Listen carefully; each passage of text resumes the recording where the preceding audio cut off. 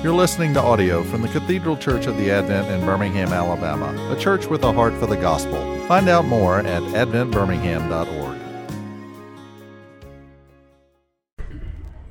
All right, so this is week 2 of the ridiculously titled Hot Theology Summer. Last week we talked about Pentecost, a little bit about the Holy Spirit, a little bit about the Christian life. This week we're going to talk about the Trinity. It being Trinity Sunday, this is especially appropriate. It's also just appropriate to talk about the Trinity. It's probably not a good idea to have a Trinity Sunday, is what scholars say, because we should be talking about the Trinity all the time, right? Because the Trinity is God. And sometimes when we make it a special day and something that people feel like they have to explain in 12 minutes, it's very intimidating. It's intimidating for me. But yeah, like if you notice in our prayers, right, they're oftentimes addressed to Almighty God, they're addressed to the Father, but it's through the Son and the Spirit. In every single one of these prayers we're doing in the liturgy, we are praying, when I grew up, I used to pray, Dear Jesus, and there's nothing wrong with that. Some people pray to the Holy Spirit. There's nothing wrong with that. In the Scriptures, oftentimes, it's directed right to the Father. Think of the Lord's Prayer, Our Father. But there's always this notion there is one God, Father, Son, and Holy Spirit. So we're always, especially in our liturgy prayers where we're being very precise and careful, it's always the one God, Father, Son, and Holy Spirit. So, what is the logic of the Trinity? It might seem to you this doesn't make any sense. You probably heard it said before, 3 in 1, 1 in 3. Someone didn't know arithmetic. Really, even what I'm here today essentially to tell you is that a lot of Trinity talk is metaphorical. So when we talk about 3, it's all a metaphor because we are monotheists, just like Jews, just like Muslims.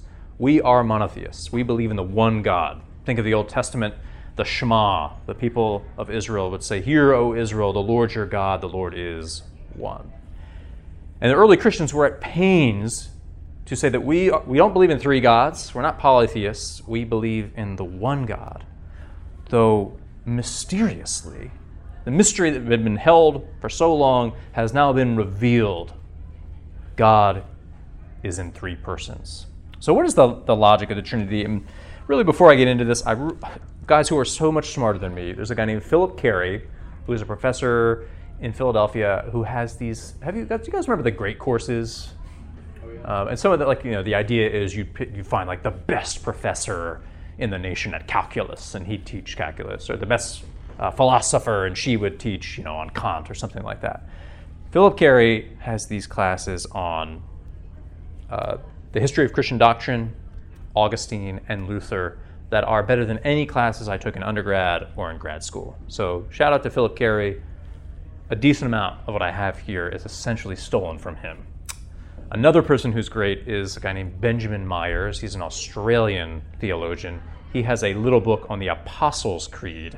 And it's done in a very warm, accessible way, but it really kind of gets at the truths of our faith. So Benjamin Myers and Philip Carey, go to them. Philip Carey, who is a philosopher, talks about the logic of the Trinity. And I think this is helpful just because, how do you talk about the Trinity to a friend of yours who's just like, man, 1 in 3, 3 in 1? Again, we're talking in metaphors when we talk about the 3.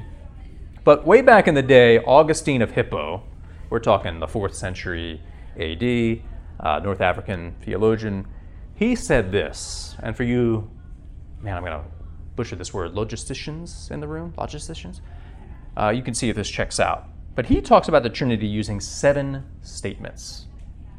He says, the Father is God, the Son is God, the Holy Spirit is God, the Father is not the Son is not the Holy Spirit is not the Father. There is one God. See how that checks out? If you're into kind of logic, the Father is God, Son is God, Holy Spirit is God. Father is not the Son, Son's not the Holy Spirit is not the Father. There is one God.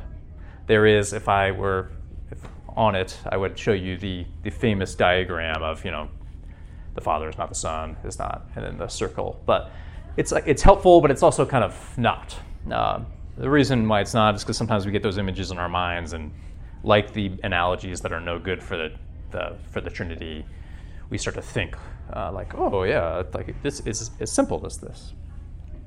Now, so let's get beyond the logic, and if you have any questions or comments on that, you want to go against Augustine or whatever you can, but that has checked out. So obviously, the Trinity is not a name. We don't find the word Trinity in the Scriptures, though we see the trajectory toward what the church came up with the Trinity all over the place, because we see, baptize them in the name of the Father, the Son, and the Holy Spirit. We see in John especially, Jesus is the Word made flesh. In Hebrews, right, the exact imprint, the icon of the Father. The earliest Christians worshipped the Son. And these are Jews, right? You can't worship a created being. This is Judaism. The earliest Christians, again, these are our forebears. So there's a problem that occurs among the thinking people that are, all right, well, if we're worshiping the Son, and then we find ourselves also worshiping the Spirit, Jesus' Spirit who was given to us, how do we make sense of this? So it was really the Trinity, the genealogy of the Trinity is really from the ground up, rather than this like, all right, well, here's the philosophy behind something going down, or here's like top down. You sometimes hear the emperor said, God is triune, and so then everyone else did. But really, in the history of Christian theology, it really came from the people up. It came from, all right, well, how can we pray to Jesus? How do we call Jesus Lord? If you're familiar with the Old Testament at all, whenever you see Lord in all caps, that's what's known as the Tetragrammaton, which is the word for God that only the high priest can say once a year in the Holy of Holies. That word, L-O-R-D, is used so that we don't have to say the name. And when you hear the name was given to him that is above every name, that's that name. That's where the earliest Christians are very bold. When you hear somebody say to you, well, Jesus doesn't claim to be God or whatever. It's a very similar argument to like, oh, well, the Trinity isn't found anywhere in the Scriptures, that word anyway. Well, it doesn't really, that's unhelpful. John says, the Word became flesh and dwelt among us. We also see, and Paul makes it even more explicit. And Paul's letters come to us even before the Gospels. And Paul says, he quotes this hymn that predates him, that Jesus was given the name above every other name. And if you're Jewish, you know that is the Tetragrammaton. That's that word we don't use. That is why, even more than saying Jesus is Lord and Caesar is not, Jesus is Lord is saying something very bold. This is essentially why Jews and the earliest Christians, they were together for a little while in the synagogues, and then things broke apart because there was a disagreement here. So again, from the ground up, we're praying to Jesus. It all starts with Jesus. We know Jesus has been given the name above every name. We're praying to him, and then with the Holy Spirit. And so to make sense of this, the Trinity is essentially come up with, or that term. So we see the Father, Son, and Holy Spirit language in the Scriptures. We also see this in the creeds that we say every single week, as you know. And yes, when you and I are baptized, we are baptized in the name of the Father, the Son, and the Holy Spirit. And the creed associated with baptism is the Apostles' Creed. I do want to say, right from the outset, the Trinity is, on some level, it's beyond our understanding. So I don't want to explain it in such a way where it's like, well, here it is, and there's no more, and there isn't a tension. No, there is. There's this the analogy that somebody I know would use, which again was helpful. Think of like Euclidean mathematics. Think of a cube. Think of a hypercube. The theoretical construct if there are 4 dimensions. When Carl Sagan is actually really helpful for us here. Maybe you're like, oh, Carl Sagan, that guy he wasn't a Christian, but he's actually pretty helpful for us in that this like 3-dimensional thinking that we all have. it's naive in a sense because it's all we humans can come up with, even though we can imagine more. And honestly, theories of like the multiverse and all this really complicates some of our understanding. Sorry, I'm still very much up here. But when we're talking about the Trinity, we're kind of talking about something like that. So again, I don't want to keep it complicated for too long. But really what this arose out of was, so in the 3rd century, I believe it's 3rd century, there's a guy named Arius. He's a Christian, and he goes around and he comes up with, all right, the Trinity's complicated. How do we understand it? He says about Jesus, the Son, there was when he was not. Does that make sense? He doesn't even say there was a time when he was not, because he wants to, how time works. There was when Jesus was not. And what this means is that Jesus is not equal to the Father. Jesus may be kind of a demigod of sorts, an intermediary, but Jesus is not equal to the Father. People of his day freaked out about this because, hold up, if we're praying to someone who is not equal with the Father, then we're doing something wrong. And so you've probably heard of the Council of Nicaea. The Nicene Creed that we say every week is a product of the Council of Nicaea and the Council of Constantinople. And this is where the church says, no, Arius, Jesus is equal with the Father. There was never when he was not. And you can see we're in the Gospel of John, right? And the pre-existent Logos or Son. So the Baptist questions, though, are, one, the way they get to this is, are we worshiping someone who is not fully God? And two, why are we being baptized in the name of the Father, Son, and the Holy Spirit if the Son and, by extension, the Spirit are lesser gods, intermediaries, whatever? So really, in a nutshell, that's why we say the creed. This is a creed that Arius couldn't sign, and some of the things that we say in it, begotten, not made, these are terms that are used in direct contrast to Arius. So if you don't understand them at times, or you're like, oh, what is the metaphysics behind all this? It really is, it's dealing with an issue of its time, but this creeps up all the time. If you've ever dealt with a Jehovah's Witness who's come to your door, one of the first things they're going to say is, well, Jesus isn't fully God. Jesus isn't the same as God. So, all right, I was going to say more about the Nicene Creed, but let's get to where the rubber hits the road. I don't really need to talk about eternally begotten. So why does this all matter? This all seems like really heady stuff and an abstraction. And a lot of times when people tell me ideas matter, I often roll my eyes because I'm like, all right, you're going to talk about the most abstract and unrelated to life kind of thing. Sure, the mechanics of how we make sense of the Trinity can be complicated. Just like, anything you study can get very complicated. But why is the Trinity important? Trinity is important because it lets us know that God looks like Jesus. What we see in Jesus is God. There's not this hidden God behind Jesus who is unlike Jesus. Also, if Jesus is merely an intermediary, kind of like, the best angel, so to speak, well then how does this best angel's sacrifice work out for you and me? Again, this is a time in the church before they've really worked out the atonement.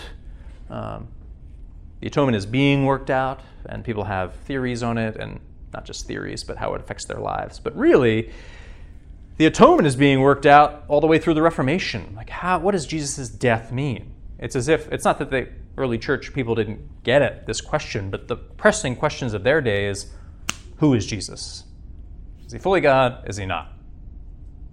When that question gets answered, other questions arise. And again, not that they were, but the focus of the church later on became, what does Jesus' death mean? And why the Trinity matters in a way that it probably wasn't in their minds at the time is, for the sacrifice of God to matter for you of Jesus to matter for you and me. Theologians, if he's not fully God, if God has not taken off flesh, if God has not become one of us, well, then it sounds like we just have a very heroic angel who we need to emulate. The atonement is merely emulate Jesus, and you'll live, and you'll resurrect.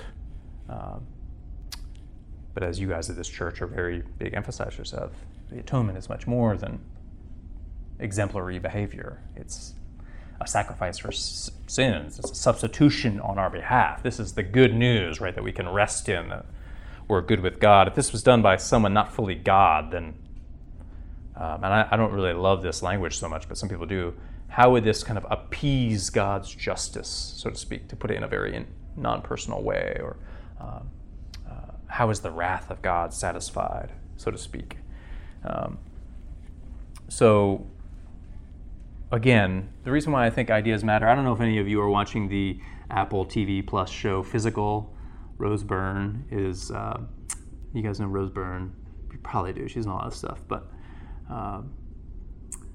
some of you in this room probably won't like it. But it's about essentially this woman who, it's in the 80s. It's when aerobics is really a big thing.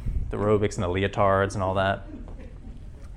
And in the show, you have her inner monologue and how she presents herself to the world. And that's where it gets really interesting, because you hear her thoughts, you hear what's really going on, and then you hear like the very nice way, even though like, you know, she's saying like, screw that guy, and then like, oh, you're so wonderful, come on over. So it's worth watching if you're into that kind of thing. But where I think it relates here is she, like a lot of people, and maybe especially women, maybe especially at that time, but I'd say even now, probably because of pressures put on women, she knows that in order to matter, she's got to look great. In order to matter, she's got to look great. She's got this idea, it's in her head, but it's not even just like this conscious thing. It's like in her bones, right? This idea, if I look great, I matter.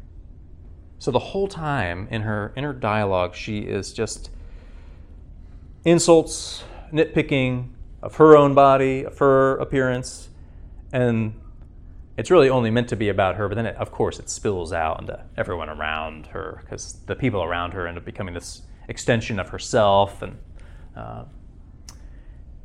essentially, I don't want to give away the show, but she loses friends, she loses her marriage, this thing that was supposed to help her, and she did, like this negative self-talk got her to work out, got her to be in shape, but she also developed an eating disorder. She was bulimic. She had essentially loses everyone around her. So what was supposed to make her healthy, ultimately, I mean, I guess it gets her appearance the way she wanted it to, but she kind of loses everything else. Ultimately, there's unhealth. The reason I bring up this metaphor is because while I do think what I said the other week in the sermon, that, you know, ultimately the change agent for humanity is our loves, is our heart. Nevertheless, ideas do matter. And sure, the abstractions matter. We need the philosophers, the things we roll our eyes at. But here's where it hits the road. It's the Trinity shows us that God is love, mercy, and healing. Love, mercy, and healing. God, Father, Son, and Holy Spirit is love, mercy, and healing. There's nothing behind that that negates that. This is the real thing. This idea, God is love, mercy, healing. I mean, you can do more, justice. But God being those things, us having that idea in our minds, and even more importantly, hopefully it goes into our hearts, into our being. This is the kind of idea that, God willing, doesn't result in unhealthy habits or pushing people away, or you fill in the blank. This idea is important, that when we see Jesus, we see the imprint of the Father. We see what the Holy Spirit's on about. Again, the Holy Spirit is not on about something completely different than the Son. There is one God, Father, Son, and Holy Spirit.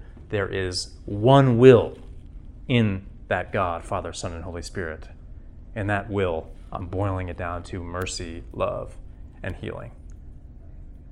This is, again, something that's great to have in our minds. Hopefully, with preaching week in, week out, it'll sink into our souls. And it's also part of why I'm saying that having a Trinity Sunday might not be the most helpful. Trinity Sunday is every Sunday.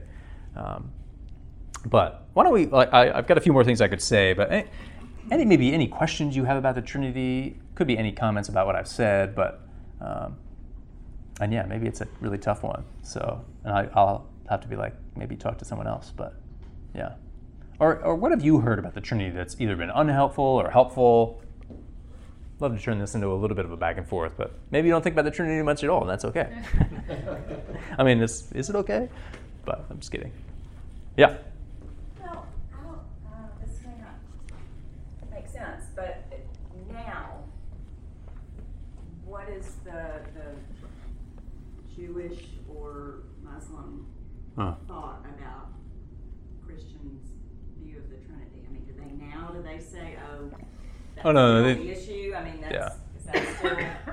No, I mean, Muslims explicitly think that we worship three gods. Yeah. And then it gets confusing because in the Quran, it talks about how Mary is kind of in that as well. But, I mean, you can understand how that misunderstanding would come about, right? The veneration of the Blessed Mother. You're like, oh, okay, well, they're worshiping her too. But no, there's never been and I probably should have said this at the beginning. One of the things that makes Christianity distinct from all world religions is the Trinity. Jews and Muslims have not come around on that. I just didn't know if there was a different issue that superseded that. No, in fact, this is probably too simplistic, but some scholars say that Islam is essentially formed out of okay, we can't make sense of the Trinity.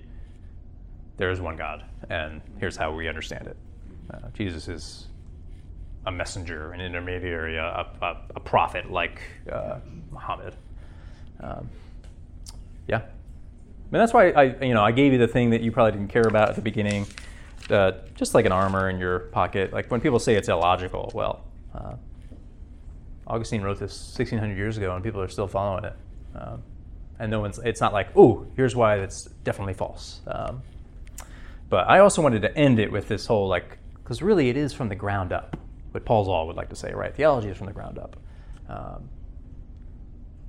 We get uncomfortable because this is talk of experience, but it really was the experience of worshiping Jesus is what led us to Christians to be like, okay, well, wait, why are we doing this again? If we're worshiping an intermediary, again, we're all Jews, we were breaking the first commandment. And so this ends up getting worked out through what started as the experience of prayer and, the earliest experience of relationship with Christ, and then gets, by extension, the Holy Spirit who's been given to us. We talked more about the Holy Spirit last week. So if I'm giving him short shrift, it's because we talked more about it last week. But are there any illustrations you prefer? I'm thinking we taught first grade a few weeks ago. That's tough. We were trying to teach about the Trinity, and they used this apple illusion that was not. I remember that. Didn't think it was that great. Yeah, again, I don't want to be too harsh because it's one for kids. Yeah, I remember doing it with my children. I have that as a book. Yeah. Well, I don't want to be too. I'm not. And again, I love theology. I'm not a theology policeman. I think that metaphor, that illustration, can be helpful for an aspect of the Trinity, but you just have to say this is not the Trinity. Some people would say they're ultimately unhelpful and we should cast them all out. But yeah, if you're trying to get a grasp of the Trinity, similar thing, right? Water, ice, vapor. The problem is that means that's an old heresy called modalism. Sorry for being very technical, but it's actually God. They're again, three is a metaphor, but the threeness is totally done away with. And maybe the way to talk, who is Jesus praying to when he's praying in the Garden of Gethsemane? If God only takes on modes of being, does that make sense? I feel like that still wasn't very clear. Well, I guess what you're saying is all the illustrations can lead to sort of another heresy. Heretical view if you take them too far. Like they're totally very limited in their utility. Yeah. So they're limited in their utility, but I also don't want, I don't know about you guys, but I had a posture of fear of getting things wrong growing up, and I don't think that that's helpful either. I mean, we're definitely the religion of, do not be afraid. Whenever the angel comes, right, the first words. Yeah. I think that's kind of and we're all slightly heretical. So now again, that's not me saying, oh, well then let's not worship the Trinity. Let's just worship Jesus, forget the Father, Spirit. No one's actually doing that, but I don't think any of you guys are tempted to become Jehovah's Witnesses. But yeah, I mean, there is also a place for the technical understanding, and it might not be the worst thing to have in your back pocket, because some people, people still say this, like, the Trinity doesn't make any sense. And we do say there's a mystery here, but we're trying to say is that it's not illogical. It's not something that we're going to exhaust. But there is, I hate this because I'm a pretty rational person. There is a point where words don't help anymore, and we have to embrace the mystery. But I don't want to start there too quickly, kind of like a fideism of like, we can't know anything. So I don't know how anybody. I thought I saw another hand, and there was something that came up. Like another illustration I want to use, and maybe this is helpful, maybe not. But like, have you guys all seen Good Will Hunting? That movie? If you haven't, great movie from the '90s. Matt Damon, Robin Williams, and let me remember the story to make sure I get this right. But Matt Damon is this kind of self-made genius, self-taught genius. And he is a janitor at MIT, so he obviously likes being around smart people, but he's never gone to school. And this professor writes up this equation that the best students in the school can try to figure out, and nobody can, but this janitor does. And, they see the equation solved, and nobody knows who did it. They find out it's Matt Damon's character. And Matt Damon's character is troubled. That's all I want to say so far. He's troubled. He ends up, essentially the day they find out, or around the time they find out that he solved this problem, he gets into a fight with some friends. A police officer comes to split them up, and he punches the police officer. He's in jail. So this professor is like, all right, I'll look after him. If you give him leniency, he has to meet with a psychologist, and he'll study right under me. The psychologist is the Robin Williams character. The whole movie, they're trying to work on him. He's a piece of work. Essentially, by the end, with a lot of work being done, there's this moment where you figure out that he'd been abused as a kid, and by extension, again, something that's in his head, but more in his bones than in his head. But we find out that this is essentially the cause of what's running his life and ruining his life, and why he's sabotaging relationships and going to jail, etc. And in the moment that gives me goosebumps every time, Robin Williams' character says to him, "It's not your fault." And then he's like, yeah. And then he says it over and over again. And Matt Damon's character essentially wants to like fight him because he's hitting on the bruise, and then he breaks down. And the reason I am saying this, and why it may be connected to what we're talking about, maybe not, is, again, the idea that it's my fault. The idea, whether, again, your head, your bones, the idea that I need to look great in order to matter is not only, it's cruel. It's these ideas really do have consequences, real life consequences. And so really the reason why the church emphasizes the Trinity is not to be kind of pie in the sky, or not to whatever, be super cerebral or whatever. It's to show you that God is good and God's for you. And if only we could get that in our bones, that God is love, mercy, and healing. Again, that knowledge alone is not going to make you that person, but the third member of the Trinity, the Spirit, is doing this in us, and it will be enacted. Cruel ideas about God, and actually Fitzsimmons Allison, who was related to this church through Paulsall and others, he wrote a book called The Cruelty of Heresy, really getting at, like, okay, a lot of times when we talk about heresy, it's like, feels like it's splitting hairs, and like, but he's saying it's important for us to have classes like these, have classes like Mark Ginolette's, etc., because bad ideas about God are cruel for you and cruel for your neighbor. So, I feel like that's all I really wanted to say, but does anyone else have any kind of comments, questions? If you really want to dive deep, there's no way we would do this in one class, but Philip Carey and Benjamin Myers. There are plenty of others, but these two are very accessible.